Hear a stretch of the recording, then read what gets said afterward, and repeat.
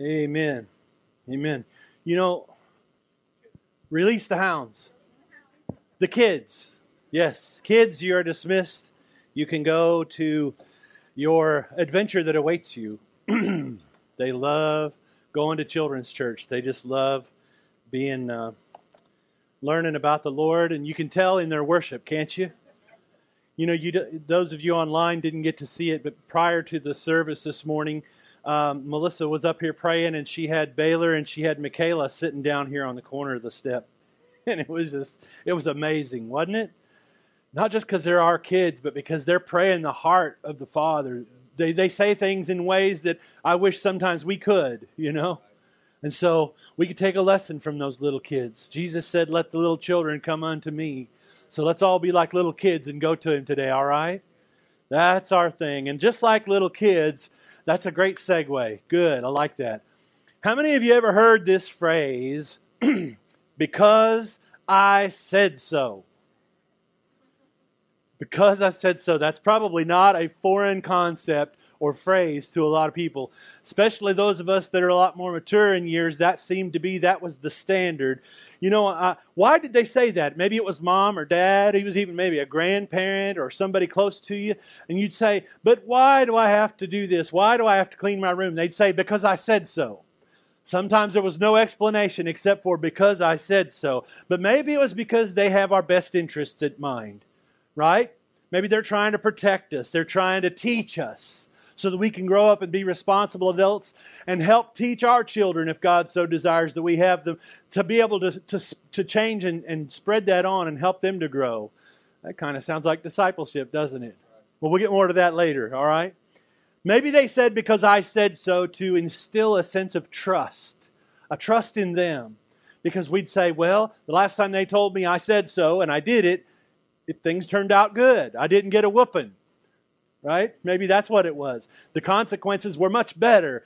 In fact, they weren't really consequences. They were probably more like a reward. But you know, it's because we might get distracted in the processing of all the steps and stages that it takes to get to there, and we'd be distracted. And so instead, they said, "because I said so," because they knew the end result in mind that they had, that they wanted to achieve. So today I want to talk about doing what we're told. It says, "because I said so." Who are we listening to and why? Who are we listening to and why are we listening to them? You know, from the time we're children, we're told what to do. Make your bed, clean your room, feed the dog, cut the grass, take out the trash.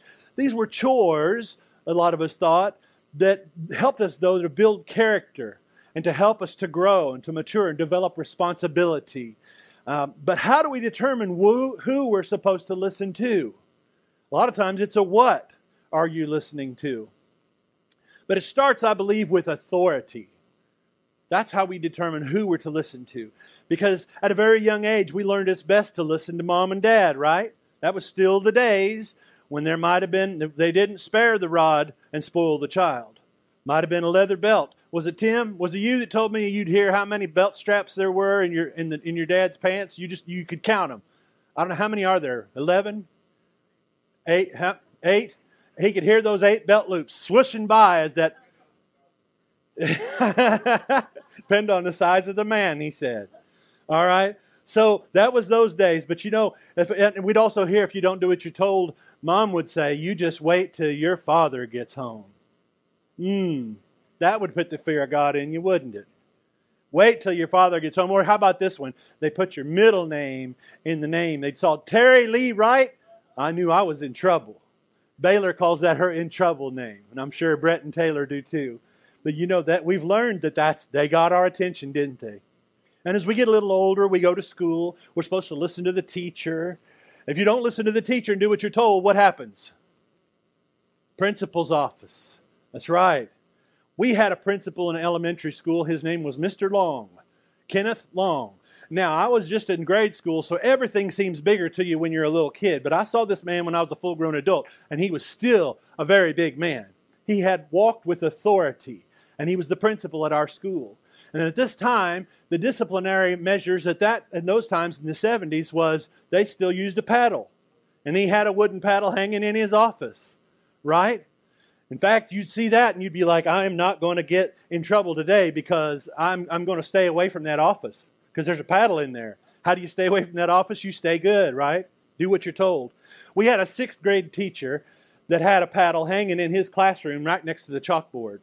Some 7th or 8th grade students, former students of his, thought it was a great joke to make him one in wood shop, and then they drilled holes in it because they thought that it might get a little more air going through it so he could get a better swing.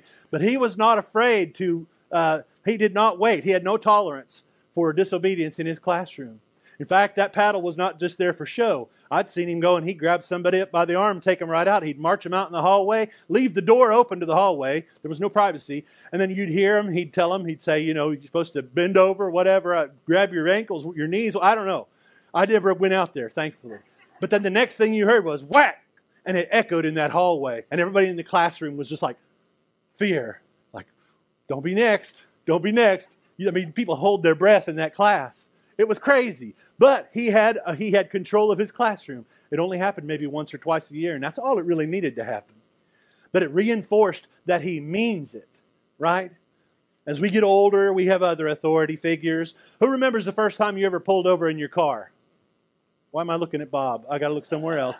I bet John got pulled over once or twice. I remember the first time I was in junior high, and I had my license to drive, and it was funny because I remember everybody else driving by me, and you think about this, if you've ever been pulled over, you're kind of like sitting there in shame, you know, waiting for everything to be done. So you're thinking people are driving by and they're like, look at that lawbreaker. Look at that person there. But really they're saying, I'm glad it's not me, right? Because that's the way we are a lot of times. The reality of, I'm glad it's not me. But how about in the workplace? Okay? We have a different kind of authority there. You've got a boss, and in a lot of places, you have a choice. Do what the boss says or find a different job, right? Sad but true, sometimes those moral compasses are not always where they need to be, and you say, I'm going to find a different job anyway. Well, praise God if you're following Him. But we have bosses that we have to be under authority of. And the majority of our lives, we're listening and taking directions and instructions from somebody else. So here's the question. If we're spending so much time listening to others, doing what they tell us, why don't we listen as well to God? Well, I'd like to say that it's because we have in this a rebellious spirit within us, the sin nature, we talk about it. It's the Webster's Dictionary defines rebel as to oppose or disobey one in authority or control. To oppose or disobey one in authority or control.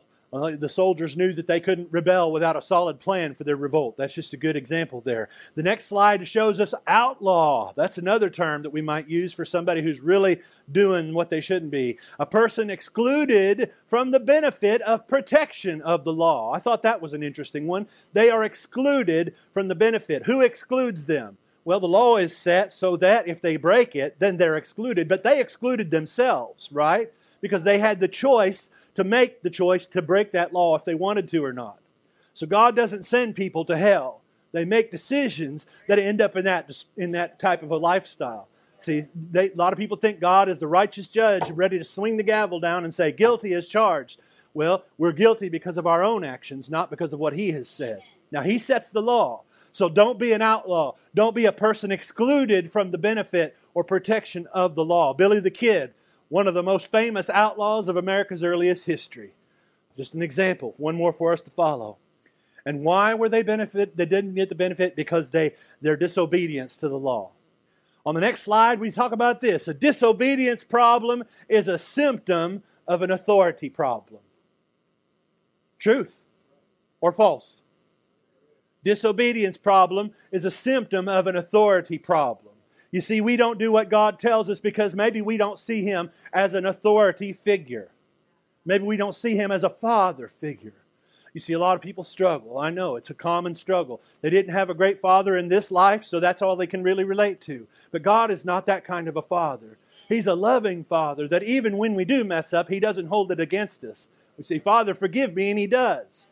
He doesn't carry it around and drag it with Him for 35 years and never talk to you on the phone except for maybe birthdays and Christmas. It's not like that. God is not that way.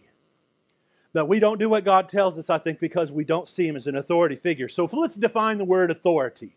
Authority is one who has the power or right to give orders, to make decisions, and enforce obedience.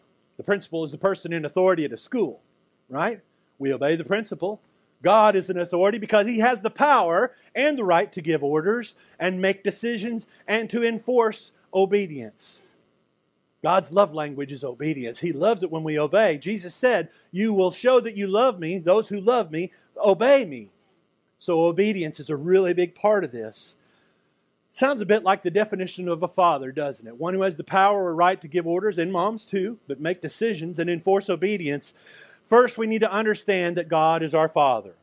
We pray it, don't we? How do we pray the Lord's Prayer? We say, "Our Father." Our Father. Do we just say that because it's written in there, or do we believe it? Our Father who art in heaven. And if we do see Him that way, then God the Father should be the first voice we listen to.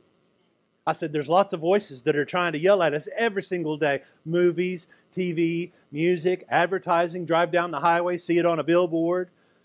Social media, public opinion. Boy, you don't even have to ask people for their opinion anymore, do you?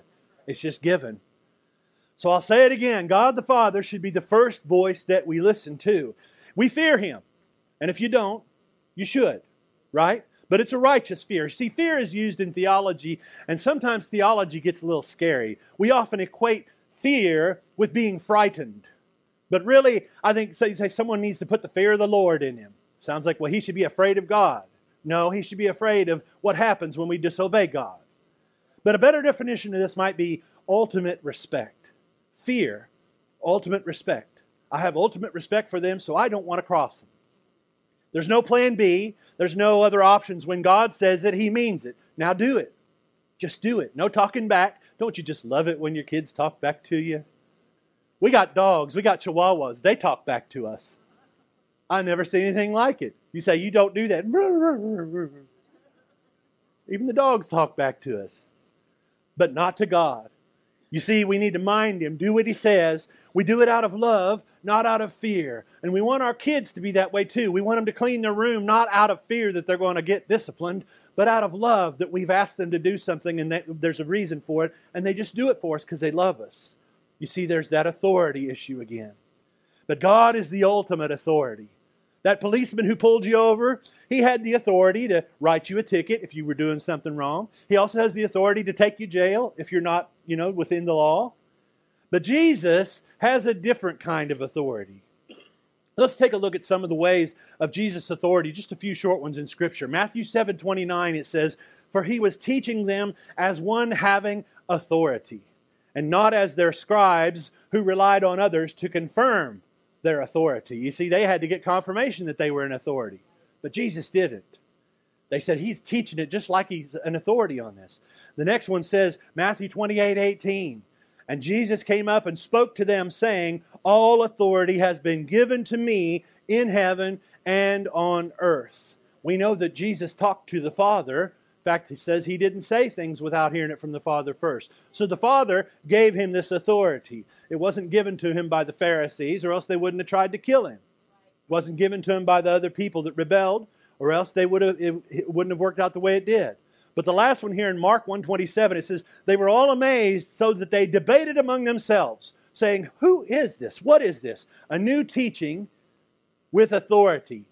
He commands even the unclean spirits, and they obey Him." You remember the disciples when they were in the boat, and Jesus said to the storm, "Peace, be still." And they said, even the winds and the waves obey Him. They recognized His authority in the boat. So think about this. God is like the ultimate boss, right? He's the best employer ever to work for. Best retirement plan. Eternal rewards. I mean, you don't even get eternal rewards at Circle K. They run out, they run out. They can discontinue that loyalty card program anytime they want. They don't have to tell us. But not God. Eternal rewards. He loves and cares for each employee. You ever worked at a job where you didn't feel appreciated? Most of us probably have. But God's not like that. He takes time each day to listen to our problems. You don't have to book something with Him next Tuesday at 2. And you never have to ask permission. You just start talking to Him and He's like, "I hear you, my child." That's a good Father. You always have the ear of your Father. Don't ever think He doesn't want to hear your problems. Don't ever think He doesn't want to hear that you have some concerns. A buddy of mine, Stevie A, wrote a song several years ago, and it was the first line in the song was, "Lord, it's me again."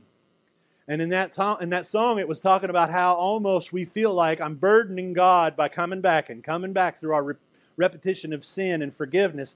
And I said, Stevie, God does not get tired of hearing from us. In fact, when we're thinking, Lord, it's me again, He's like, oh, I'm so glad you called. I'm so glad I'm hearing from you. It's that isolation that the devil wants to keep us in, that we don't talk to nobody. We don't talk to God. That's not what God wants. You see, if you feel that fear and you feel isolation, like you don't want to talk to nobody, that's not from God. That's not from God. So once we've accepted this position, we realize, okay, we are going to work for God, so to speak, because we're going to do what He says. It even comes with a complete job description. Don't you like that? You ever gone to a job? And we went to one recently, and they said, you need to write your own job description. Well, that would be nice, wouldn't it? Yeah, but that's not the case in a lot of ways. But it's already done for us. No confusion about what's expected. In fact, you know what this is right here? What's this? That's right, it's our handbook. It's the Bible, but it's our handbook. It's our instructions. I heard something a long time ago said BIBLE stands for Basic Instructions Before Leaving Earth. And I thought, well, you know what? There's more than just basic instructions, and it's not just for stuff for when we get across to glory. It's stuff in here for now, not before leaving earth. There's stuff for here while we're here now. So somebody needs to rewrite that and put it in a different term. Bob, you work on that, would you? You're good with words. Thank you. That way I can get the old one out of my head. So if we had our handbook and we were going to look at it at the beginning, it kind of tells us things. Let's take a look at Matthew chapter 28, because we find a really good job description in here. And we start in verse 16, and it's going to be Matthew 28, 16 through 20. And what's happening here is the 11 disciples, they went to Galilee, to the mountain where Jesus had told them to go. That's verse 16. And then right after, when they saw Him, they worshipped Him, but some doubted. Then Jesus came to them and said, all authority in heaven and on earth has been given to me. Therefore, here it is, go and make disciples of all nations, baptizing them in the name of the Father and of the Son and of the Holy Spirit, and teaching them to obey everything I have commanded you. And surely I am with you always to the very end of the age. Amen. The word of the Lord. So let's take a few quick observations about these verses. If we look at that first verse, 28:16, it says, then the 11 disciples went to Galilee, to the mountain where Jesus had told them to go. Jesus told them, and they went. They didn't say, well, Jesus, why do you want us to go there? Why do we need to do it now? There was no discussion about that. It just says that He told them, and they went. Okay? They followed their orders. Next one, it says, when they saw Him, they worshipped Him, but some doubted. You see, not everyone recognized His authority. They might have seen Jesus the man, but they did not recognize Him as the authority. So they didn't worship. Because if they weren't worthy of worship, He would say, get up off the ground. I'm not worthy. Only God is worthy of worship. There's times in the Old Testament where that happened. An angel appeared to them, and they'd say, no, you don't worship me, because I'm not God. But this one, He let it happen because of His authority. The next one says, then Jesus came to them and said, all authority in heaven and on earth has given to me. So who's the who here? Let's look at this from the old journalism perspective. Who, why, how, what, and where. The who is Jesus. Why did they do what He said? Because of the declaration of His authority. He said, all authority has been given to me. He's saying, listen to me and do what I say. And then come the instructions. This is what they'd call the what. What He expects us to do. To go and make disciples, right? Where? Into all the world. How? Teaching them to obey everything I have commanded you. Here's the good news. He says right at the end, I will be with you always to the very end of the age. He says, I'm with you always. You don't have to do this alone. Isn't that good? This is our job description. It's a 4-part description. It's easy. Go, baptize, teach, make disciples. Go, baptize, teach, make disciples. Repeat. Repeat. Rinse, repeat, right? Wash, rinse, repeat. It's easy if we just look at what we're told to do, but we get so caught up in trying to figure out, well, what's the best way to try to do this? I remember we went to a leadership conference several years ago in Chicago, Illinois, and they had all these tables with all of these supplies and things you could buy. They wanted you to buy to take this kit back to your church and that kit and this over here and this DVD, I think it was VHS at the time, set back with you to your church so you could do a 42-week program to teach people how to lead others to Christ. And I'm like, 42 weeks? How long is it? It's going to take us almost a year to learn how to do this. How about you walk up to somebody and you say, hey, do you know Jesus? No. You know what He's done for me? It's that easy. Let me tell you what He's done for me. You know? So it's just easy if we just listen to what He says and just do it. He tells us how. First we have to go. You're not going to accomplish anything just sitting around. Jesus, bring the disciples in. Come on, bring them in. Then baptize and teach. But in the first part of verse 20 it says, teach them to obey what? Everything I have commanded you. What is everything? That's the whole, it's everything He's taught us. It's not just the parts we like, not just the easy parts, not the parts that we think somebody else needs to hear, but everything. Everything I've taught you. But didn't He just tell them in verse 19 to go out and make disciples? So what are we supposed to teach? If everything, we're supposed to teach them how to go out and make disciples. Well, how do you teach? How do you give away something you don't have? So first we have to become a disciple, right? A disciple just really means a follower, a learned follower, somebody who's studying after Jesus. If you were going to be a disciple of somebody who worked down at the sawmill, you went and you studied how that person did things. You watched what they did. You did things on a daily basis to pick up little things, little habits, little ideas that would get the job done right. Well, that's what the disciples were doing with Jesus. They spent every day with Him. They saw Him walking. They saw Him healing. They saw Him doing all these things. And so He says, I want to teach you to teach everybody else all of these things. I think there's no other way to explain how the good news of Christ made it this long. Over 2,000 years. One disciple made another, and another, and another, and so on and so on. So, welcome to the job you now have. Welcome to the company. We would give you that big old handshake that says thank you, and we're glad to have you here. Now, there you go. There's the handshake. It's all about timing, isn't it? The true definition of a disciple, as I said, a learner and a follower of Jesus, not so tough when we break it down. But theology, as I said before, often uses big scary words. Like when we start to think about discipleship, we say, well, we're supposed to go and talk to people. It's like, I don't like talking to people. That big scary word sometimes they use is evangelism. It just sounds biblical and theological all at the same time, doesn't it? It's got like the double whammy.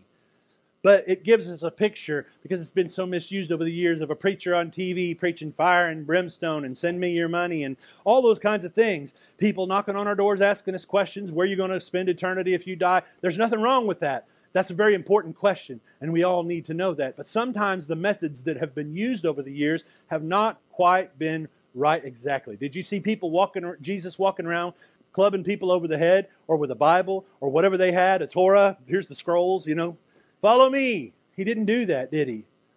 He led by example. So if we're going to ask people, do you know where you're going? We got to know first. So let me ask you, do you know where you're going? Do you know who you're following? Okay? Evangelism for some is to tell people about God. They say, well, God was this guy who created the world and everything in it. And we go into, see, a lot of people are like, I don't even remember what I had for breakfast yesterday. And you want me to teach the whole creation of the universe and then talk about the Old Testament? See, we make it too complicated. Again, we're taking the steps and we're confusing it. Others show God's love through actions. What we do is we point others to Him. We point them to Him. You could follow me, like Paul said, as I follow Christ. But if I'm not following Christ, then you should probably question whether or not you need to be following me or not. Right? Discernment. That's what we need. We need to use that. We all need to learn about God. It's important. Understand who your Father is. Learn about His characteristics, His nature, what He expects and what He desires.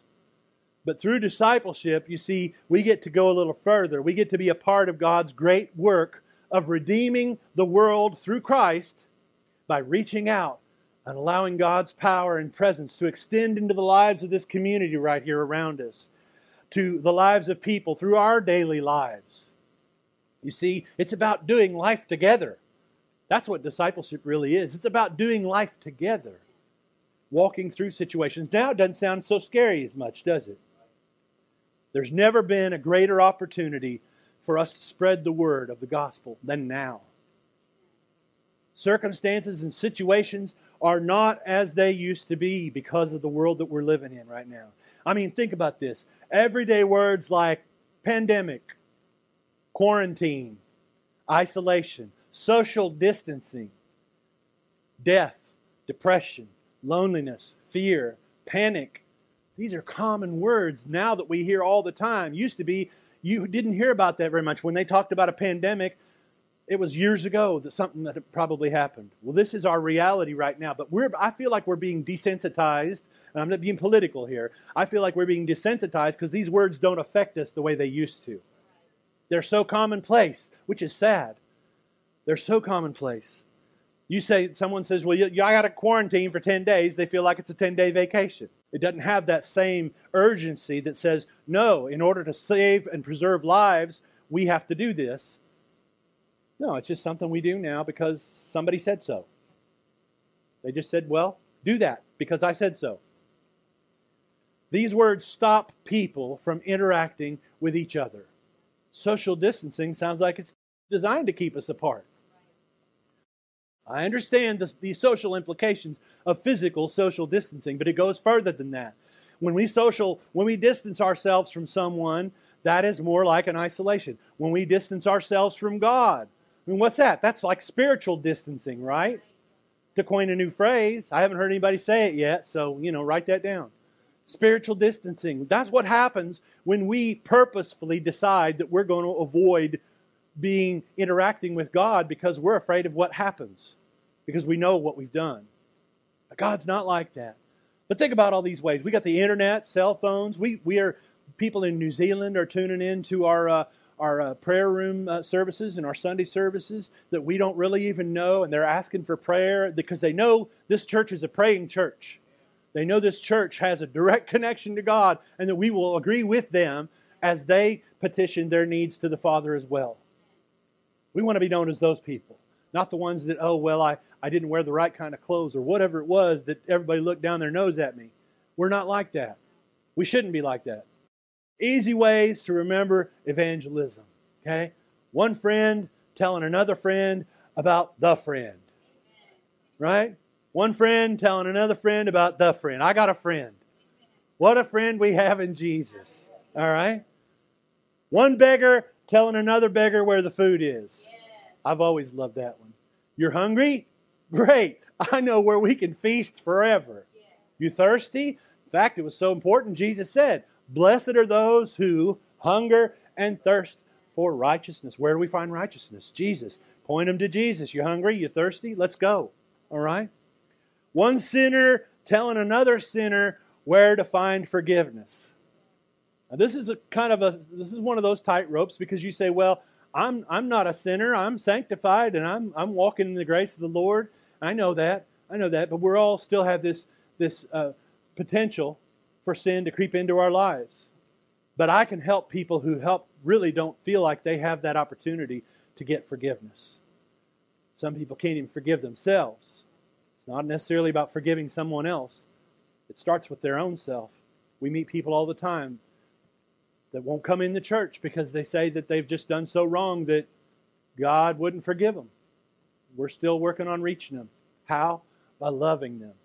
By not saying, yeah, you're a lost cause. You might as well stay over there in the woods. That's the best place for you. No. These doors are always open. Our hearts are always open. Our pantry is always open. We always want to help those in need. And there are some people who don't look like they're in need. You probably saw some at the food drive. People driving up in a nice car, but yet they're hungry because they got no food in their shelves. They're probably struggling to keep that car payment going, I know. But there's a line where we say we're just wanting to give the love into our community. That's what I love about River City Hope, is we're not afraid to show the love of Jesus to anybody. I heard Greg was out there praying with people, and I don't know whoever else was. I know there was lots of praying going on with people out there. Just we don't even know their names. Brett does it. I've seen several of you. That's so much like Jesus. He would meet them at their need and say, "What can I do for you today?" The gospel is the good news. It literally means good news. And to spread the gospel is to spread the good news of Christ, of what He can do for them. We do that through evangelism. Evangelism, all it is proclamation. Just proclaiming how God's been good to you. Discipleship is demonstration. Come and follow me as I follow Christ. We're doing life together. But discipleship is more than just teaching. You say, well, I'm not a good teacher. What if somebody asks me a question that I don't understand, and I don't know how to answer that? Well, we're going to touch on some of those in just a minute. But you see, it's not an option, it's a command. He says, go and make disciples. That means talking to people, and that means proclaiming. That's all it is. Without evangelism, you see, there is no discipleship. We got nobody to help walk through life with if we're not talking to anybody. We're just isolating and doing it ourselves. So how do we overcome the fear of evangelism, of proclamation? Let's talk about, there's 5 myths of evangelism that we're going to cover really quickly here. You have to have, number 1, you have to have all the answers. That's a scary one, isn't it? That'll scare you right from the start. Forget the fact that you don't like to talk to people. What if they ask a question? Someone asks you a question you don't know. Here's a easy way to say, you know what? I don't know the answer to that, but I'm going to find somebody who does. I know people who might help us with this answer. And they're like, what? You know people? You have friends? You have others? You mean there's others like you that are willing to help someone like me? I'm in. I'm in. They're going to be happier, I believe, that you showed that you cared to find the answer for them. You know, there's that old saying, you know, people don't care how much you know until they know how much you care. You can spout off all the quotes and all the statistics that you want, but if you're not showing that you care and love them, what do they care? Why do they need to listen to that? So we show them that we care. We say it around here, because you matter to God, you matter to us. That's everybody. That's the person working the counter at the Taco Bell. It's the person at the toll booth taking the tickets. It's the person at the movie theater, wherever you go, at the Kroger, whatever it is that you're engaged in. That's someone Jesus died for. And they matter to Him, so they're supposed to matter to us. Number 2, you have to change your personality. You say, I'm not a really outgoing person. I don't know about this talking to people. My mother, bless her heart, we love my mom. And she has this thing to where she has been going to her Nazarene church out in western Kansas. And through the example of what River City has been doing here by our food giveaways and our generosity to the neighbors, they have decided that they're going to start getting bread and taking it to the shut-ins and to the people who are, you know, just not able to get out and do some shopping for themselves. My mother, in her 70s, is loading up her van with about 25 loaves of bread that they bring from the nearby town, their Kroger store down there. They donate extra bread, and they give it to the church. And so she's driving around giving away bread, knocking on doors, ringing doorbells, and they're like, who's bringing us this? And she says, well, we're just a little Nazarene church over here, you know, on the other side of town. Town's not that big, so, you know, they probably know where it is. And she's saying, really? And Mom said, well, really, God is providing this bread. You know, and every week they have more people that they'll get bread from. And it's really interesting, because she asked me one time, she says, well, how do you guys pray for people when they drive up? Like, she says, I'm really uncomfortable with that. I'm just not sure how do you, Mom, just do what Brett and everybody we've seen does. Just say, hey, what's your name? Hi, James. How can I pray for you today? You got anything I can pray for you? And they're like, well, yeah, I do. Or thanks for asking. Or no, not today, you know, or whatever. But most of the time, that question. And if they say, no, there's nothing I can pray for, I say, all right, well, God bless you, you know. Next time we see them, they're going to know. Those are the people that pray. You've probably got people that know they can contact you when they have a need to pray for, because they recognize. So just be yourself. God chose you the way you are. And He's making you into what He wants you to be, as long as we're being obedient and listening. So He's going to use us. Just be genuine. Be authentic. You don't have to know all the big answers and have to say all these things and be an outgoing, talking person. Just be a good example that you don't have to be a theological scholar. That's a good one. That'll help. That's duplicatable. You see, the thing about discipleship is we make it too hard because some things are not quite duplicatable. That's not true. We have to make it simple. Somebody might say, yeah, well, you know the Bible inside and out and quoting verses, and I can't do that. Well, then I'm not going to do that either. I'm just going to say, Jesus loves you, and so do I. How can we pray for you? Use the abilities you already have. Use whatever it is that He's given to you. The best ability is availability. Availability. Think about that. The quality of being able to be used or obtained. Just be available. 1 Peter 3:15 says, always be prepared to give an answer to everyone who asks you, to give the reason for the hope that you have. But do this with gentleness and respect. Right? Somebody says, why are you always so full of joy? Why are you always happy, Greg? Why are you smiling all the time? Every time I see you, you're smiling. He says, because I got the love of the Lord in me. I got Jesus just oozing out. I can't help it. He loves me so much, it just makes me feel like I'm on top of the world. So always be prepared to give an answer. The next one here is, the next myth is you have to have the gift of evangelism. It is true, there's a test you could take, and on there it will say you have the gift of hospitality or the gift of this or gift of that, and evangelism is on that list, but this is a different type. This gift of evangelism is not something that you acquire. You see, you don't have to be called to it. Because guess what? You've already been called to it. Matthew 28:19 and 20. We just read it. It clears up that last part. You've been called. We've been commanded. The Greek word for evangelist means one who brings good news. Are you able to share what God has done for you? Are you? Guess what? You're an evangelist. You're the bringer of good news. Let's just dissect that down and make it real easy. Don't worry about that word evangelism, evangelist. You can talk about what He's doing in you, what He's done through you, what you've seen, what you've heard, other people's stories. And give someone the permission and faith to know that He can do it for them too. It's really all it is. Number 4, I have to get my life in order first. Oh, this is a big one. People say, I got so many things wrong with me. I'm like that 3-legged dog with no tail, and they named him Lucky. Think about it. We've talked about ourselves to the point to where we say, I got to get all... You don't take a clean car to a car wash, do you? No, you don't. It doesn't make sense. It couldn't be any farther from the truth. Who told you that you had to clean up your act before God would accept you? Who told you? You don't take a clean car to a car wash. That one always stuck with me, and someone said that, and I thought, that was me in a nutshell. I had a lot of things, and God says, just come as you are. John 6:37 says, all those the Father gives me will come to me, and whoever comes to me, I will never drive away. Those words are written in red in my Bible, and I know that Jesus said them because of that. He says, I will never drive them away when they come to me. In Deuteronomy and Hebrews, both Old Testament and New Testament, we're reminded that God will never leave us or forsake us. Amen? So either we believe this or we don't. If God can be trusted, and He can, then this should be the most comforting fact in existence right now. God is not going to forget to protect us or to provide for us and to love us. He's always going to be there when we need Him.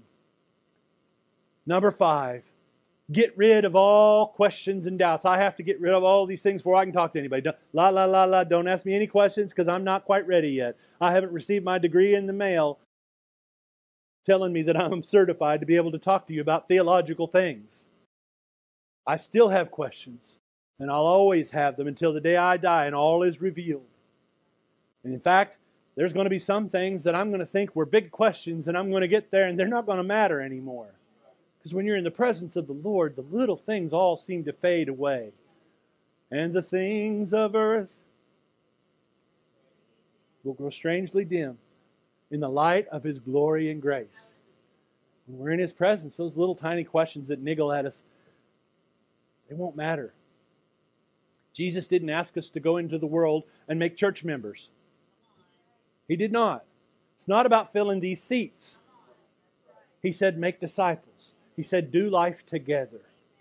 Learn and lead and teach others to do the same. Two ways people determine how successful a church is. How many people they have and how much money they have. Sad, isn't it? This little church, we were just talking about this morning and yesterday, does more than I think a lot of churches do because of the faith of the people that are here. I'm not bragging on us, I'm bragging on God. Because God has pulled a place in your heart that has drawn you close to Him. And you want to be obedient. And there's no man or woman here who's going to tell you, you have to do this or you're not a part of this church. It's obedience to the Lord. We don't want to know those things. We're not concerned so much with those things. All those things are, when attendance is low or high, is a barometer of where people are at in their lives. We have some people who they travel. They got places they need to go, and they'll be back. We got other people who just stop showing up. And that for us is a barometer of, hey buddy, what's going on in your life? How can I help you? How can I pray for you? What's happening? Where are you at? Why are you not here? Why are you not amongst us who love you so we can encourage you? We go through that from time to time, don't we? But you see, neither of those things have anything to do with a successful church. A successful church is willing to go, teach, baptize, and make disciples who make disciples. Because it all rolls right back into how do we all follow Jesus. And while we're on the subject, a successful church also focuses on the work of Christ on the cross. We do that here. Teaches grace and not legalism. Teaches the truth of the Word of God and its doctrine without compromise. The full counsel of God. Teaches the congregation to increase in sanctification. You say, what's sanctification? It's being set apart for God, for His use. Promotes the increase in the use of spiritual gifts given to various individuals within the body. Each part of the body has a different function, but they all function together as one body. Doesn't let political correctness influence preaching and teaching of biblical truth. That does not happen here. We will not. A successful church is evangelistic. There's that word. Don't be scared. It means they're just proclaiming how God is to them. Takes care of the widows, takes care of the orphans, takes care of the homeless, visits people in prison, the hospitals, makes disciples who make disciple makers. All the while, as Jesus said, teaching them to obey everything He has shown us to do. We've come full circle. So how do we successfully get to that place? Last thing here. Let your conversation be always full of grace, seasoned with salt, so that you may know how to answer everyone. Colossians 4:6. Some people have circumstances in their history and their background that certain words kind of set them off. Oh, here come the Jesus people again. They're either saying, here come the Jesus people, or praise the Lord, here come the Jesus people. Right? We want to be the second. But we need to season our conversations with salt and grace. In the book of Colossians, Paul taught the Christ followers to season their conversations with salt.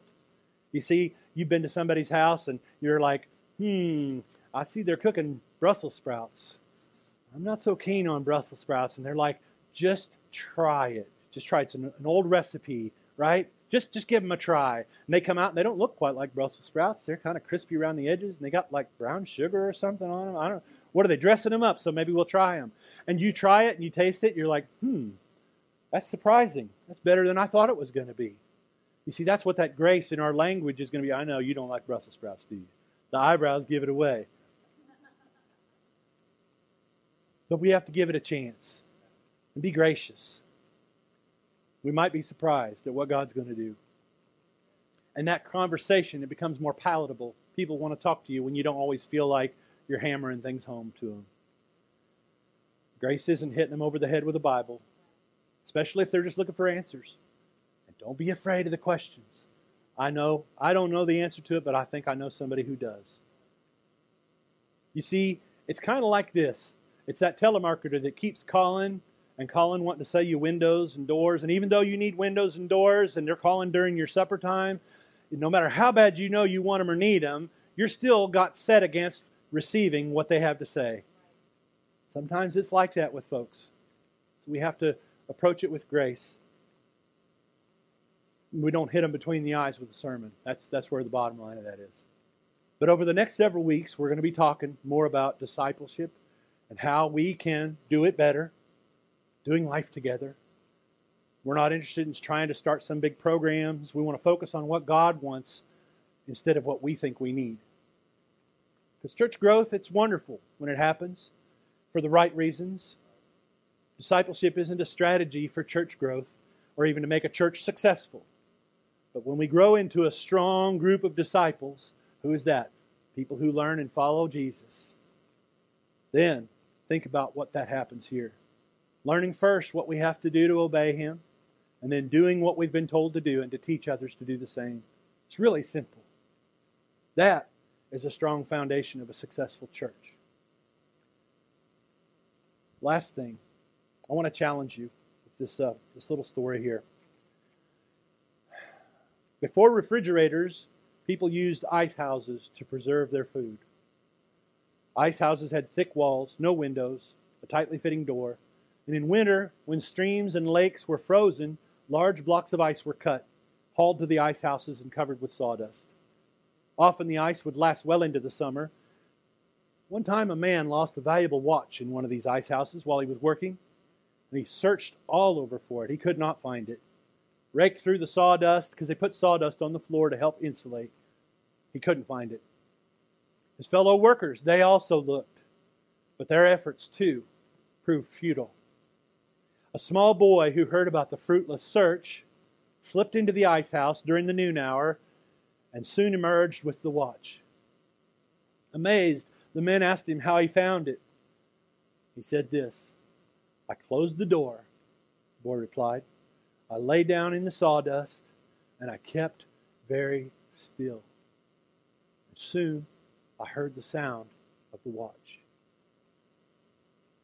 So what do we got to do? Get away, close the door, whether it's your prayer closet, whatever it might be, and get still and listen for God in that still small voice. Who do you want me to lead? But lead me first. Teach me first, Jesus. And then show me someone that you want me to lead, to do life with. Not someone I command over or I'm the manager, but someone who you want me to help.